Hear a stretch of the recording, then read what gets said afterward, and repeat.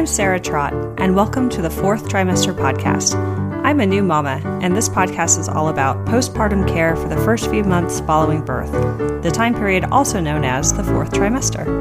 My postpartum doula, Esther Gallagher, is my co-host. She's a mother, grandmother, perinatal educator, birth and postpartum care provider. Fourth trimester care, our topic, is about the practical, emotional, and social support parents and baby require. And importantly, it helps set the tone for the continuing journey of parenting.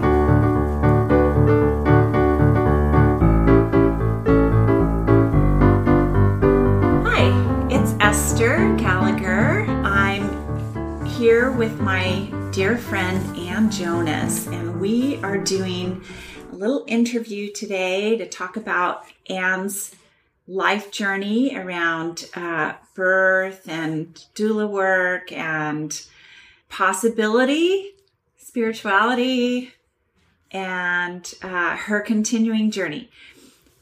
And it's great to see you. Thanks for coming over to do this podcast with us today. Why don't we start with you giving us a little introduction, like the short introduction to who you are, what you do, and then we'll launch into the journey. Great. Thank you, Esther, for inviting me to be a part of this. I'm honored. I have been put on this earth to help and support people, and I've manifested that energy through multiple ways. I consider my first career in the restaurant business, waiting tables, as helping and supporting people through a dining experience. And that moved as I journeyed through my 20s into a beginning career in bodywork and massage therapy that evolved into doing energy work. And from there, I was led to doula work. When I had a pregnant client, I took a prenatal massage class. And I was very interested in actually stepping back in college when I found out about midwifery. I was doing a research paper. When you can research anything that possibly exists, I decided to research witches and found that there were books. There was information. It was brilliant. Kind of a surprise too, right? Kind of, yeah. Like we're thinking well, this was pre-Harry Potter days, but, Sleeping Beauty. So the idea that witches in many respects were midwives and people that worked with nature and earth and creation and energy. And I was very attracted to that concept, and yet not willing to step into that type of work, but also informed me as to a whole new belief system and approach to the birth experience. Whereas prior to that, I only knew of, go to a hospital, have a baby. So that led me then, like I said, to this prenatal massage class where I found out about doula work, which was a wonderful way to see myself doing birth work without the responsibility and the extensive training of becoming a midwife.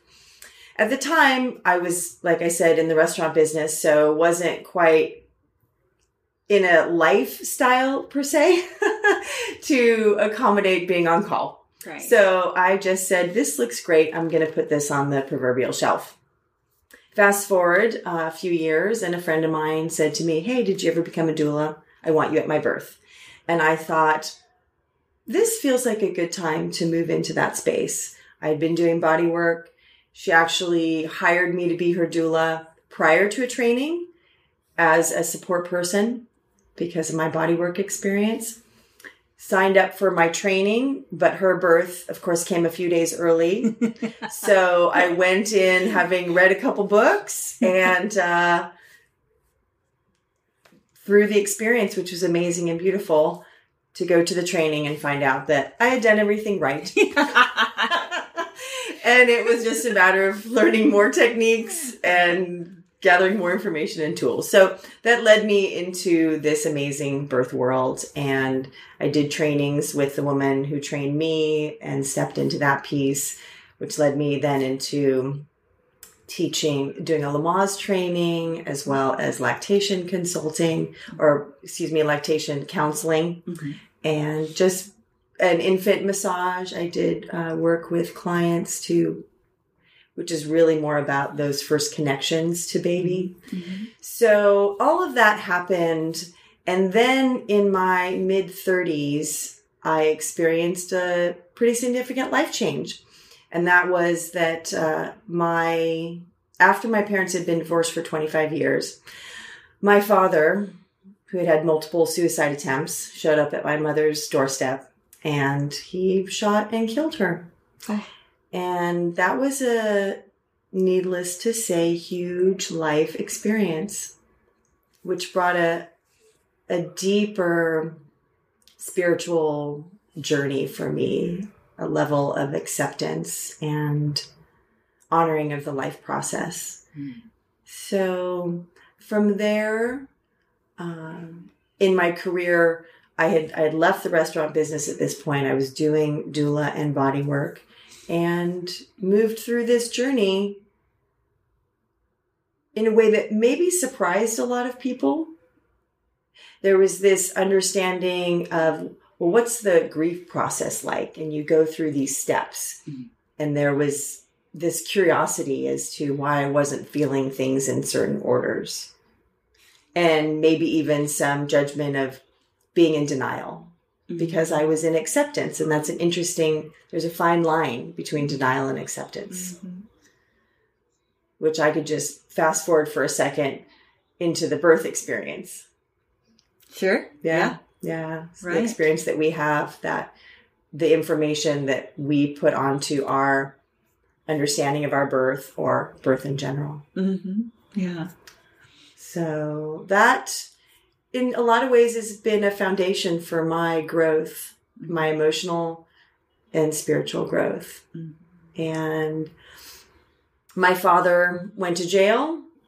He died in jail a year and a half after my mother had died. And so that was a place to just move forward without parents and continue my life. And then I met my partner a couple years later. She and I immediately knew that we were meant to be a couple and start a family. And a month before our wedding, she was diagnosed with melanoma. So we began a journey of healing work, surgery it was a medical experience initially. Then when she was in a remission place, we began the journey of starting our family with me getting pregnant. And the gift of her brother, also identified as gay, as our donor. So my daughter's uncle is her daddy. And it often feels that way anyway. Right? Anyway, yeah. Uncle Daddy. Yes. Uncle Daddy. So when Jordan was a little over 2, Erica passed away after a 4-year journey. When Jordan was actually 9 months old was when the cancer, she came out of remission. So 18 months of different treatments. And so I became a single mom with a 2-year-old. And not by choice. Yeah. Wow. So, yeah. Pretty, I was thinking about what you said earlier about the difference between acceptance and denial. And thinking about how if you actually talk to psychologists, they'll tell you that denial is not a bad thing. Like there's a certain resiliency in denial, but it makes me think that perhaps there's a kind of acceptance that's happening with people who are resilient, right? Like, I mean, you are the epitome of resilience, clearly. But that, there are different ways to do denial, right? There's the denial where you just keep going deeper and deeper into the pit, right? Saying you're not doing that. And then there's kind of, okay, I'm not going to put all of my focus on the thing that's plaguing me. I'm going to move in the direction of the light. Right. And I think, that distinction is important. And I like that you've been able to make that distinction. I was recently listening to a podcast of another sort, and there's a man who's written a book that I can't wait to read. He sounds like he might be a philosopher and a book writer more than, say, a scientist in his own right. But he wrote a book called Against Empathy, which most of us, and myself included, would have. The normal reaction would be, what? What's wrong with empathy? Isn't empathy what makes us nice people? And it turns out that no, it doesn't. It makes us punitive. It makes us angry. It's when we're relating to how someone is feeling and we don't like those feelings, the tendency is then to behave in a way as to try to annihilate all of that. Right. And I think whereas compassion, he argues, is the capacity to understand that people or animals or whatever are suffering, but hold a kind of core together in service of perhaps relieving that suffering or just being able to be present with that suffering, and that does everybody a whole lot more good than, being mad and whacking the bad guy or, whatever you decide to do once your empathy runs out and turns to something else. Well, it's interesting, as I was about to interject, and I'm happy you completed your thought, because what I was going to suggest is that empathy with boundaries is a beautiful combination. Yeah. And I believe that that's where you get compassion. Yeah. Because how you can develop it. Right.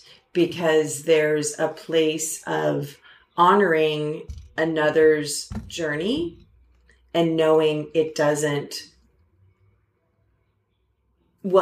doesn't have to completely affect you.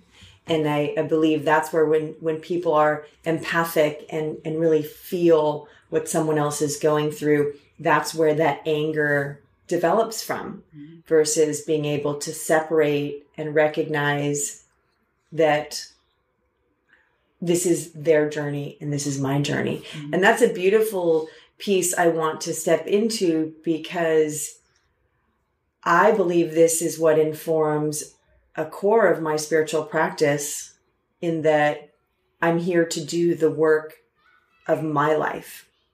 Yeah. And I was born as a white Jewish girl in the 20th century in California. Yeah. And that's my story. I wasn't born in a war-torn country. I wasn't born in poverty. This is what, and to go back even further, what I chose. Mm-hmm. This is the spiritual path, and this was the human life construct that serves my spiritual path. So for me to feel bad for someone who had it worse, or feel jealousy for someone who has it better, what I'll look back and go is, well, you chose this. Yeah, right. And what are you going to do with this life now? Mm-hmm. Yeah. So that's where I see that the boundaries and the empathy and the compassion for a whole planet of beings that are here to experience this life. Yeah. Yeah. I mean, how can we be doulas or people who serve in whatever capacity if we can't get past our dad shooting our beloved mother? Not past in the sense of like it never happened, right? But past that initial shock, that initial grief, that initial, all of the things that we might be feeling, and move along in this journey that includes that. Right. Well, and I know that this is a difficult concept for many, many people. And what I'm going to say is that a couple things. One, I am grateful for the experiences that have shown up in my life because of what they've taught me and how I've moved through them, and how as I stand in this place now, and I am 11 years past my mother's death and almost 3.5 years past my partner's passing. So these didn't just happen yesterday, but even so, in the moment, I was in a place of recognizing that this and these stories serve me, and that life happens for you and not to you. Mm-hmm. And that, again, really serves that purpose of why we're here. Mm-hmm. And so I really do believe as well that the journey with my mother and that whole experience and my father and my childhood supported me to be able to hold that space with my partner and her family and our communities. Yeah. And to be the mother that I am. Mm-hmm. And then stepped me into the next place. My doula work, as much as I love doing it, and attended almost 200 births and had my own amazing birth 6 years ago yesterday at home. It was incredible. To realizing what the next step was for me. Mm-hmm. And that was to do coaching. And so I did a training to become a life coach, and for a year now have been building that practice. And something that I've identified in my work is I see myself as a pivot person. Oh, say more about that. So that, we have life trajectory. There's life in front of us, life to the side of us, life behind us. The thing is that we have a larger windshield in our car than a rear view mirror. And so there's a reason for that. We do want to be looking forward, but we want a little bit in this, and we want to look to the side, and we have blind spots. So the car is an interesting metaphor for what, life is and how we see it. So, but sometimes you need to make a quick turn. Oh, yeah. I'm a bicyclist. You know that. I know that. I'm trying to figure out how to map this onto bicycling. I think it'll work just fine. You have little mirrors, right? And you have them on your helmet? Or I don't. Actually, I have to actually pivot my head. Right. Yeah. But there is an element but you understand the concept. Yes. Mm-hmm. So, so in life, when things come at us, we have choice. Mm-hmm. I know it doesn't feel that way for a lot of circumstances. Mm-hmm. And, that kind of goes back to that denial piece because of what it might look like in a choice of, I just can't get out of bed. Mm-hmm. And it doesn't feel like a choice. Right. Mm-hmm. And the thing is, experiencing all of the emotions and the energies and the possibilities is part of the whole package. And knowing when is the time to act. Mm-hmm. And so one might say, well, I missed my opportunity. Maybe it just was disguised as an opportunity. And there's another one coming, quote unquote, the right one. Yeah. So, I don't want to turn this into is it destiny or free will? I'm not going to go that deep, sure, but there's definitely a place of acknowledging what we're here to do and what shows up in our life to support our inner landscape and our inner growth. So talk talk a little more. I'm curious about maybe some specifics of how it works to be a pivot person, right? Let's say I come to you and I say, I feel really stuck. I feel like it's time for me to change the way I do things. Here's how I do things, long story. But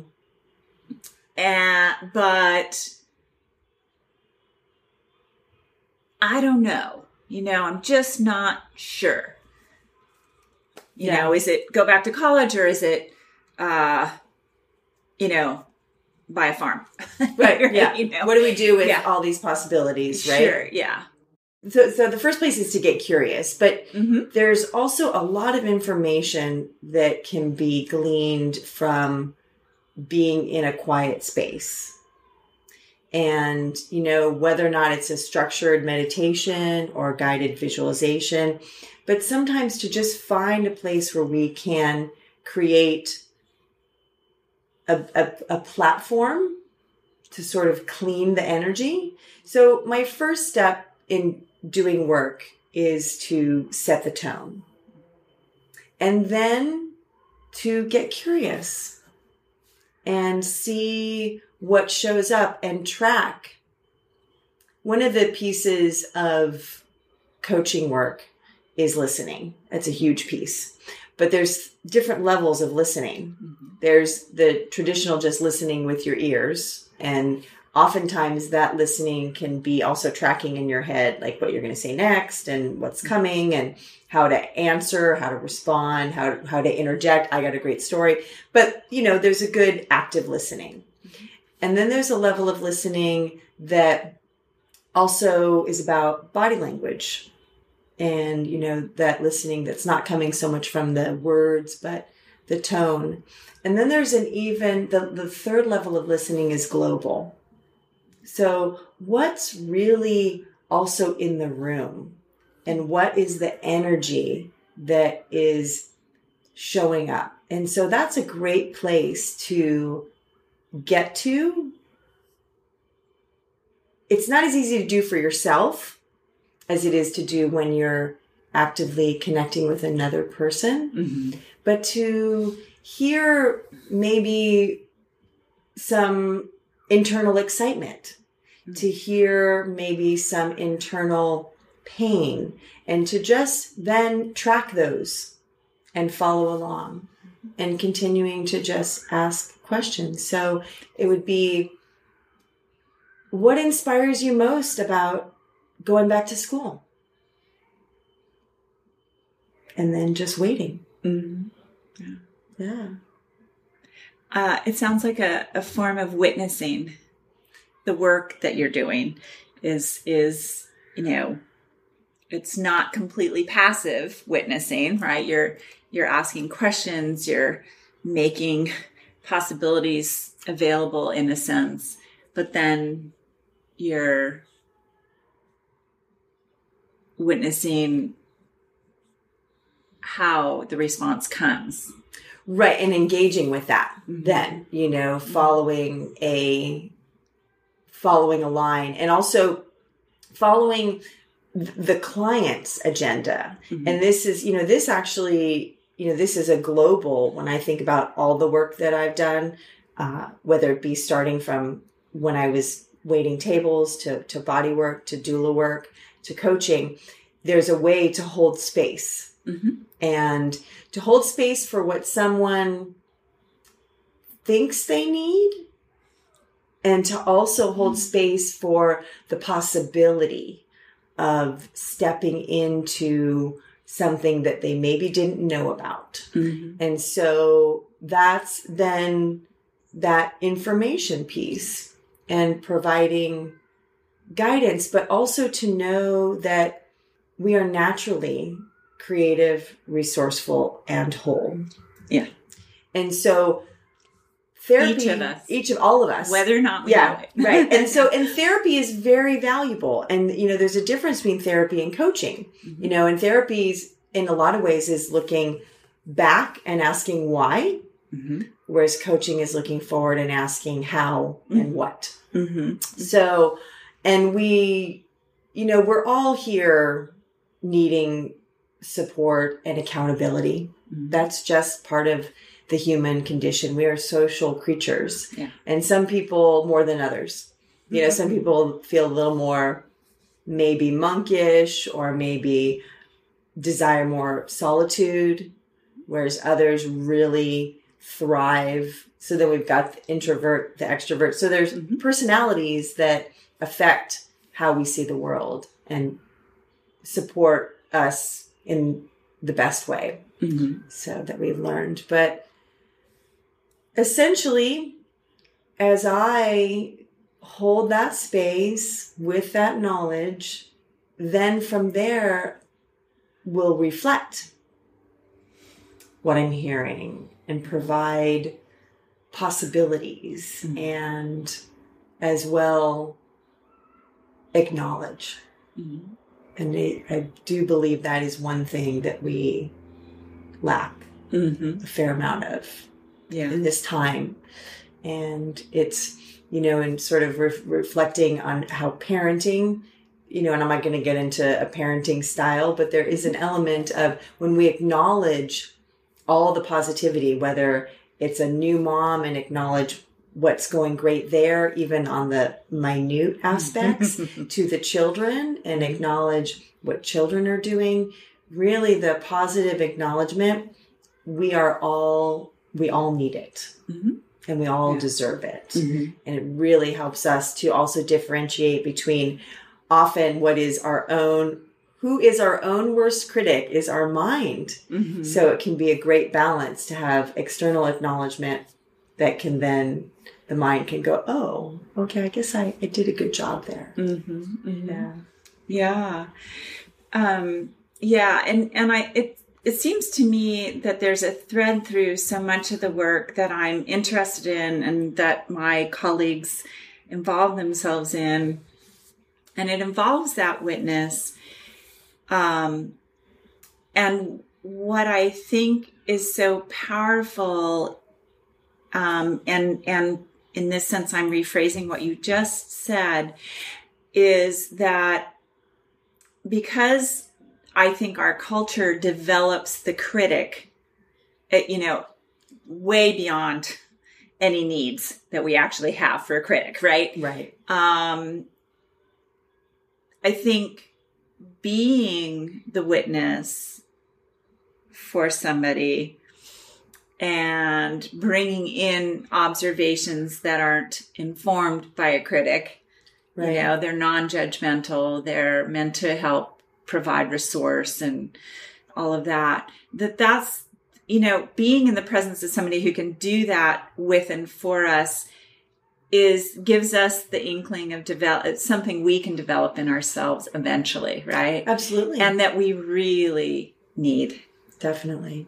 And I think so often our inner witness is literally obliterated by the critic.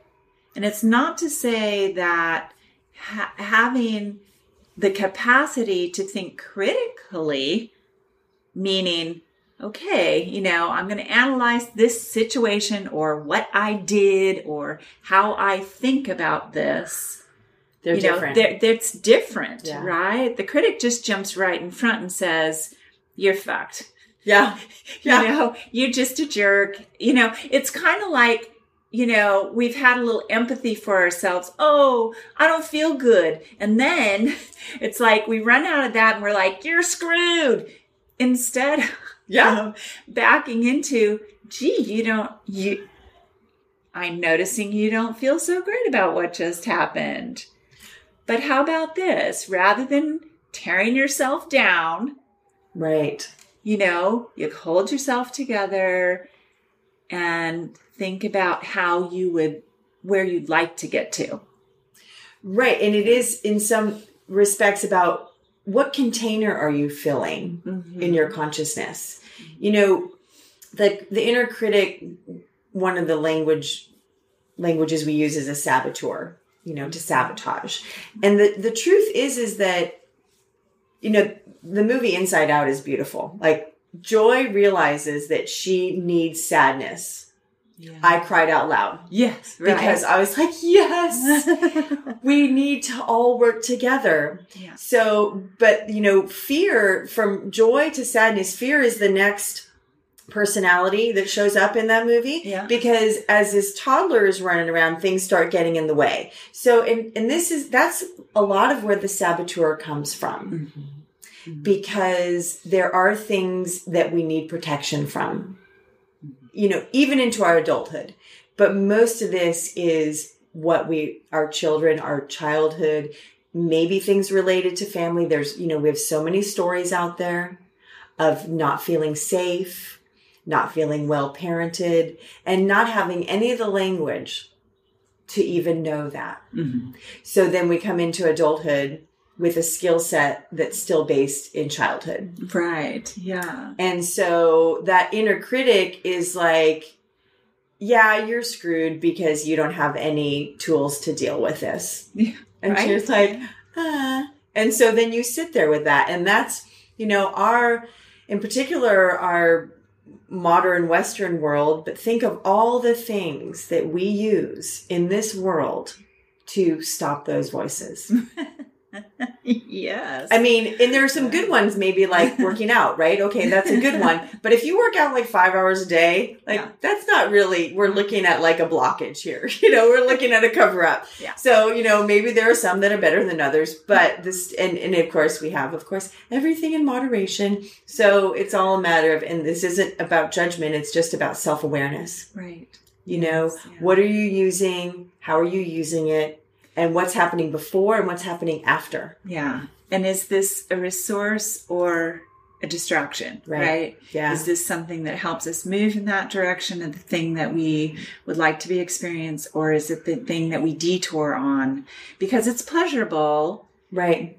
But doesn't move us in any direction necessarily at all, perhaps even backwards sometimes. Yeah. And it is just about, again,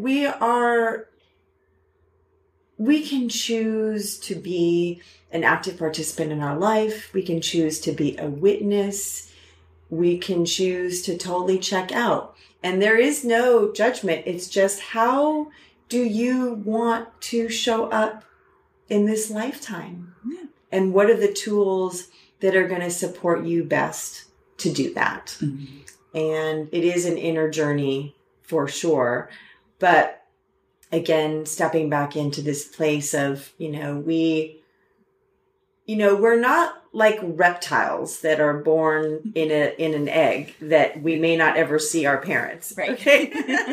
So, I mean, yes, there are stories out there about adoption and, things. I'm not going to go into that realm. Sure, maybe, of course, again, I do believe that serves a purpose as well, mm-hmm. for someone to work through that piece of abandonment or whatever might be going on there. But we are born generally into a structure with at least one, if not two, or a family of beings that are there to hold us and nurture us. So how we define our life through that structure is, again, part of the inner soul journey.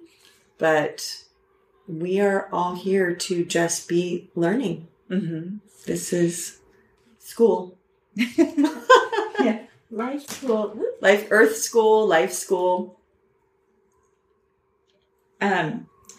Yeah. Well, now, do you mind if we talk a little bit more about being a parent, a queer parent, and what that's meant for you in terms of community and resource? Yeah, for sure.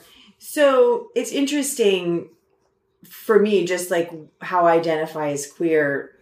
When I met my first girlfriend at 20, I thought, oh, okay, here's another door I just opened. So it was a matter of me at that point falling in love with a person. And that was that journey. And then another interesting piece about that was I had defined through my 20s and 30s that being with a man meant having children and being with a woman meant not having children. Because in my mind, I had constructed, based on society's influence, that this was normal and not normal. This is, babies are made in a plus and minus and this whole thing. Mm-hmm. And what's interesting, I've already talked a little bit about my interest in witchcraft, and I hippy dippy, there was a point I didn't shave at all. I've gotten past that point. I've been through the different, journeys of what one may say is very left. Yeah. And yet I had constructed that this was my picture until I met the woman that became my partner, and I realized, oh, I've been living outside of a box in all respects, except for this really integral and important piece of being a human being, which is starting a family. Let me ask you, I'm very curious, would you characterize, you were using hand gestures over here to your left for, kind of a heterosexual baby making unit, and then over here to your right, where love and attraction maybe lived more. So I'm curious if you would characterize the parenting piece of all that as a feeling of what was available or not available. Would you say that? Like, if I'm going to have children, the way that will be available to me is in a heterosexual relationship. Do you know what I'm getting at? Yeah. And, interesting. Some things have developed for me throughout this journey that created some clarity on that. Mm-hmm. What I realized later, and I didn't recognize this then, was I wanted, and talk about love, I wanted love to create a baby. Mm-hmm. Yes. And I didn't see that happening with two women. I mean, I did in the sense of the spiritual baby, but not the physical baby. Mm-hmm. And I got really stuck on that. Yeah. So that was when I stepped out of okay, it doesn't have to be in this particular box of a heterosexual unit to create it. I love this person. We are clearly meant to be together. It was a past life thing. I mean, it was, we were brought together. I had done some writing to manifest my partner. She was the one. That's a long story, but the point is, clearly this was the person that I was going to have a family with. Mm-hmm. So the beauty, like I said, of her brother being our donor, I love him. Mm. We did not make a baby physically together, but I'm grateful that that this is how my story showed up for me. Mm-hmm. Now, I know there are many women that choose this path on their own. There are many couples that don't, lesbian couples and gay men that don't have a family member to introduce genetics and DNA, basically that's what we're talking about, right? Mm-hmm. So that was just my story. And I'm very grateful for how clear I was, because it really did inform, I believe, the path. It's almost like a kind of knowing, right? Like, yes, this is how a baby will come into my purview, and it will include these things, these elements, right? That just in a different sort of architecture than we think of in the US of A as kind of typical. Going back to whatever the norm is. Right. Yeah. And we have that term heteronormative, which of course isn't even normative for heteros. Right. I mean, honestly, heteros get babies all kinds of ways too. Totally. Yeah. One way. Yeah. And I mean, there are plenty of, hetero couples where, they need donated sperm or even donated eggs. So, sometimes or possibly surrogates. Wombs. Yeah. Wombs. Possibly. Exactly. Yeah. Surrogacy. So there's and this is the thing that, this was my journey, and everyone's going to have their own journey. But for me, I'm grateful that I have this whole perspective on what was important to me and how it manifested. And I think that is probably the key piece. Yeah. I mean, that's a life key piece. What's important to you, clarity, and then whatever journeys, whatever your spiritual practice, whatever your daily practice of making manifest, which is also the idea of the art of allowing. So it's both. So anyway, so yeah, here I am, 2 women having a baby. And it was amazing and beautiful. And we were going to do the whole,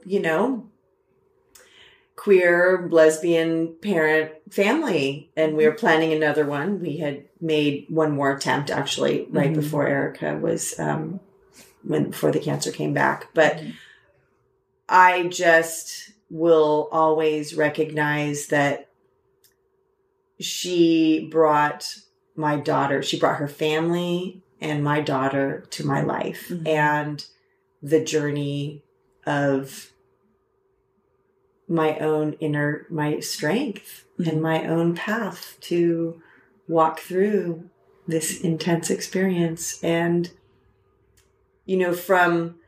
I didn't describe myself this way, but I like it. From horrendous to heroic. Yes. I mean, it's like, these are my stories. Now, I know people whose houses have burned down. Like, that's not my story. That's horrendous. Yeah. And then you hear about these people saying, oh, I'm just so grateful. Everything's all clean. I get to start over again. Most of us couldn't imagine losing our things, So, and, other people have lost children, babies. And, and I'm not going to, there's a part of me that's like, everything happens for a reason, but not in a, I don't want to take away ever anyone's journey around it, but I will always go back to that place. And it's a matter of finding the gems and think about the beautiful things, not for all these stories, but where children have passed for various reasons and foundations have sprouted up, movements have sprouted up, MAD, Mothers Against Drunk Drivers. There are things that have shown through these tragedies. The lotus is my symbol. It's been my symbol for my doula and bodywork practice for, I am Anne, the lotus coach. And the lotus flower grows up through the muck and the mud. It lives in the mud. And look at its bloom. Like, people are stunned by the lotus flower. And it closes and it opens, and its root system is unique. So, really recognizing that the mud and the muck and the darkness can be so powerful for our evolution. Rich. Definitely. Fact, yeah. Fertile. Yes, definitely. Yeah. Yeah. So, okay, to kind of spin, so leading a queer life and parenting, I left San Francisco when I realized I just could not afford to be a single mom here and work as a doula and a body worker. That's when all this pretty much shifted for me, and I moved to Sonoma County, to Petaluma, which is an amazing community of family and an incredible Montessori school that my daughter is going to. I'm so, so blessed. We have a beautiful home that I manifested. Yes, you did. And what I want to say is that there is definitely a part of me that for sure identifies in the queer community. And it's funny, back in the 90s, there used to be these shirts. It just had the letters IMRU. And I loved that. And you don't need Gaydar for that. No, right? I didn't. Yeah, I mean, of course, when you're wearing them at Gay Pride, it was, so in the Castro. Yeah. So, and there still is that place for me where, I'm out somewhere with my daughter and I'll see clearly would be a lesbian mom alone or a couple. And there's this part of me that goes, I'm one too, so there is, community is so important, and like-minded community. And with that being said, there are just amazing people on this planet that come in all shapes and sizes, belief systems, and family structures. And for me, that's the most important. And yet, we have all these different possibilities. It's like, it's like kind of walking into a library. You know, there's so many books to choose from, and it's just feeling in some ways what you gravitate towards. But sure. Yeah. So I am grateful that it's funny. There's 2 gay dads at our school. Yeah. I found them. Yeah. I was like, hey, we got a little team here. We got a posse. And, so, you know, and, so it's nice to have that. And we created, actually he had started a gay families, you know, in Petaluma. So I've been a part of that, but, excellent. You know, and it is important. It absolutely is important. And that's where, you know, spiritual practice, religions, you know, even interests, as far as like sort of hobby interests and what, you know, feel like an adventure family. Yeah. I'm looking at your knitting and thinking about, you know, how you gravitate towards people that like to do the things that you like to do. And so, and yet I guess I'm always going to come back to, we are an entire community of human beings, earthlings, if you will, because I know there's other beings on other planets. So, yeah. But, and just this knowing that we are all one consciousness traveling separately. You know, fascinating concept, isn't it? I love it. Let me ask you, this is a very specific question. Are there particular resources that you and Erica dipped into in your journey to become mothers together? For instance, like this, you had her brother as your donor, but was there like a way in which you worked with that? Maybe there was an agency, or maybe there was just a technique. Were there legal services, for instance, that you had to avail yourselves of, etc.? Yeah. Do you want to talk about that? Totally. And I will say also, you know, there's a little bit of humor, and humor is very important. Yeah, and so it is. When I met Erica and I met her brother, I love her brother. We connected immediately, and this was a done deal. Like, we'd been together a couple months. Like, this was our plan. Yeah. So, and we got legally married when Prop 8 passed, but we didn't have our wedding yet. But we wanted to secure our legal rights, which I am so grateful for. It has supported me in numerous ways. Yeah. So the point is we were at about 6 months, maybe. We'd been together about 6 months, and they got in a fight, brother and sister. Uh-oh. Yeah. And so brother says, I'm not doing this for you. Oh. Now, the irony is that he came to me and said, if you were not dating my sister, I'd do this for you. That's hilarious. My brother-in-law. Oh my exactly. God, that is very funny. Yeah. So love him to death. Yeah. And that's kind of the drama of it all. Yes. So fast forward. Cancer, wedding, cancer. Okay. And now we're back in. So this is like a year later or so.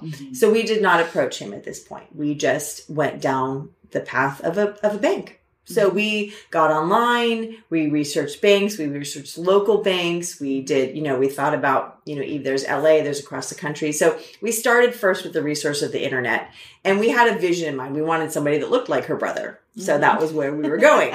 So we chose someone, we got through the whole process. And, I'm going to say too, I was 41 when we started this and got I just want to say, to anybody out there that is trying this and gets some kickback, got a little bit of kickback from someone who's like, you're 41, this isn't going to work. And I said, let's just try.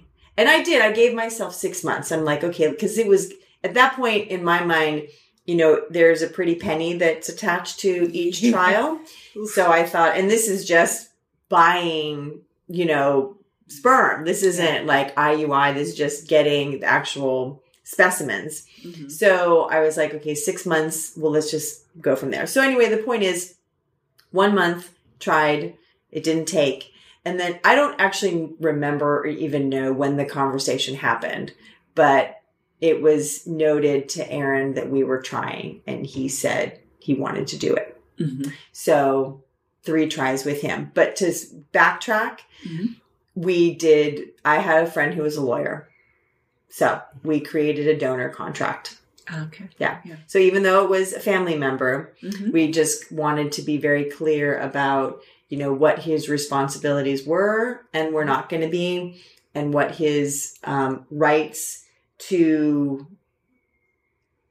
everything. Yeah. Now, of course, we knew that Erica had cancer, but she was alive. So this was all drawn up when our child was going to have two parents. Mm-hmm. So things have shifted a little bit, Mm-hmm. but as still, they do. Yeah, as they do. Family members come and go. Exactly. Right? Yeah. So, this is, we have evolved through the journey, and he is definitely daddy. And there are men, even dads, like that, their sperm, they're married, they're like, they don't do baby very well.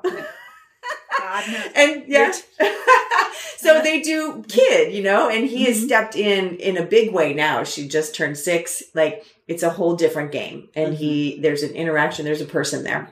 So, now I knew there was a person there from the day that she was born, but it's different. Yeah. So anyway, the evolution of our journey, just about taking it as it comes and seeing what presents itself.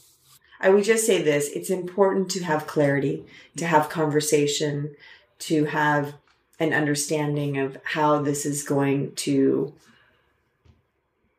at least for the present, because we can't totally know the future, of course. So, but how are you going to be, and I'm going to say consciously making this. And that is, I think that's an overriding concept that I work with on a daily basis for my own personal journey, and in my practice, both as I do conscious body work, conscious doula work, conscious coaching. And so we all are doing life, whether you like it or not.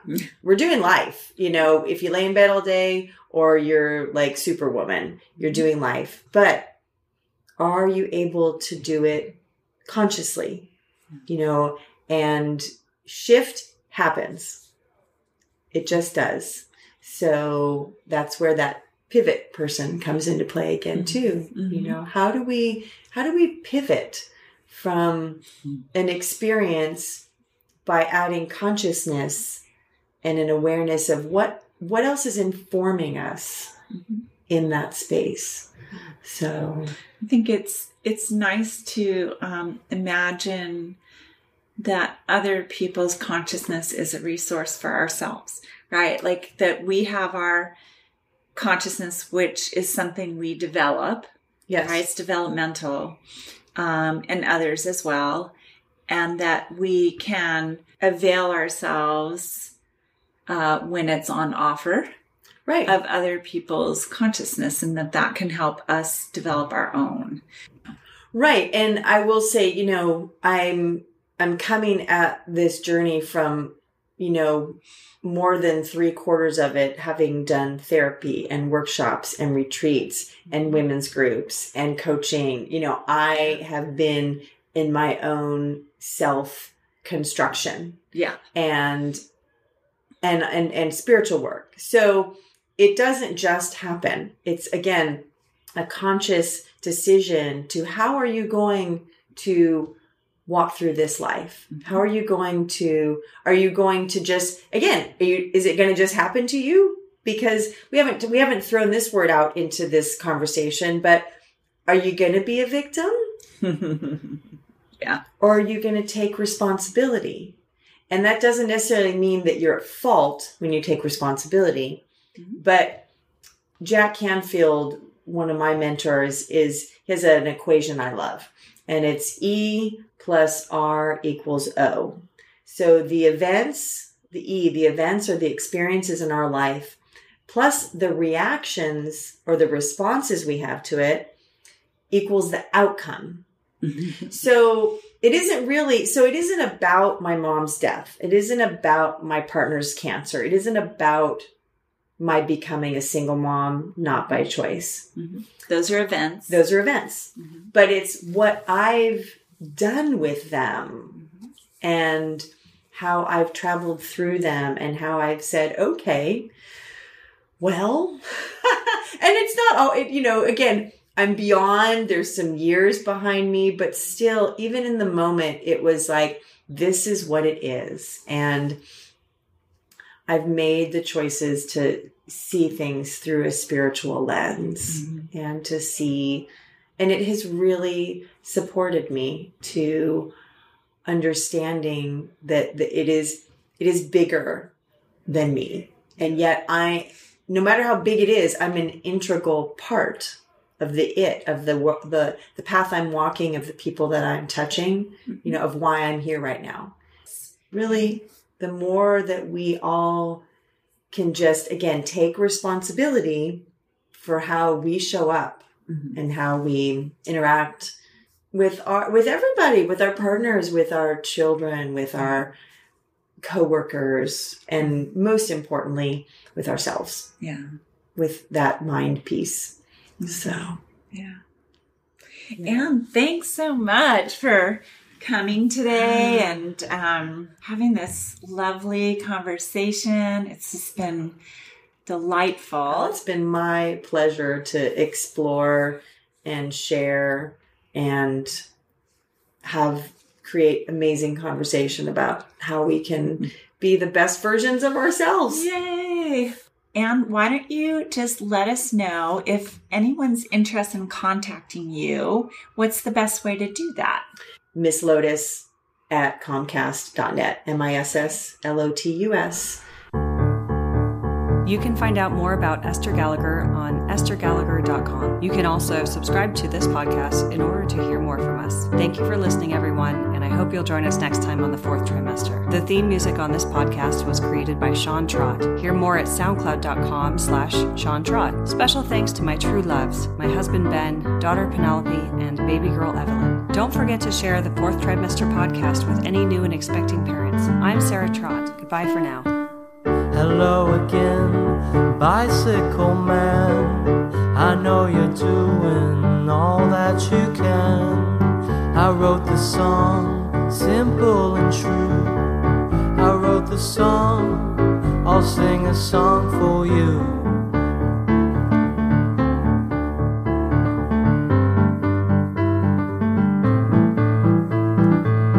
You got your wheels, you got your gears.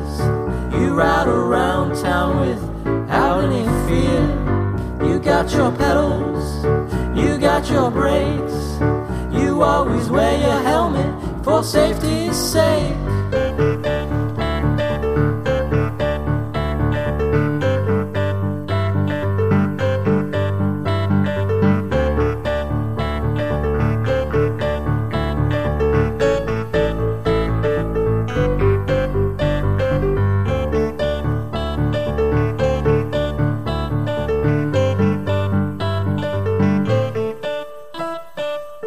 Hello again, bicycle man. I know you're doing all that you can. I wrote the song, simple and true. I wrote the song, I sing a song for you.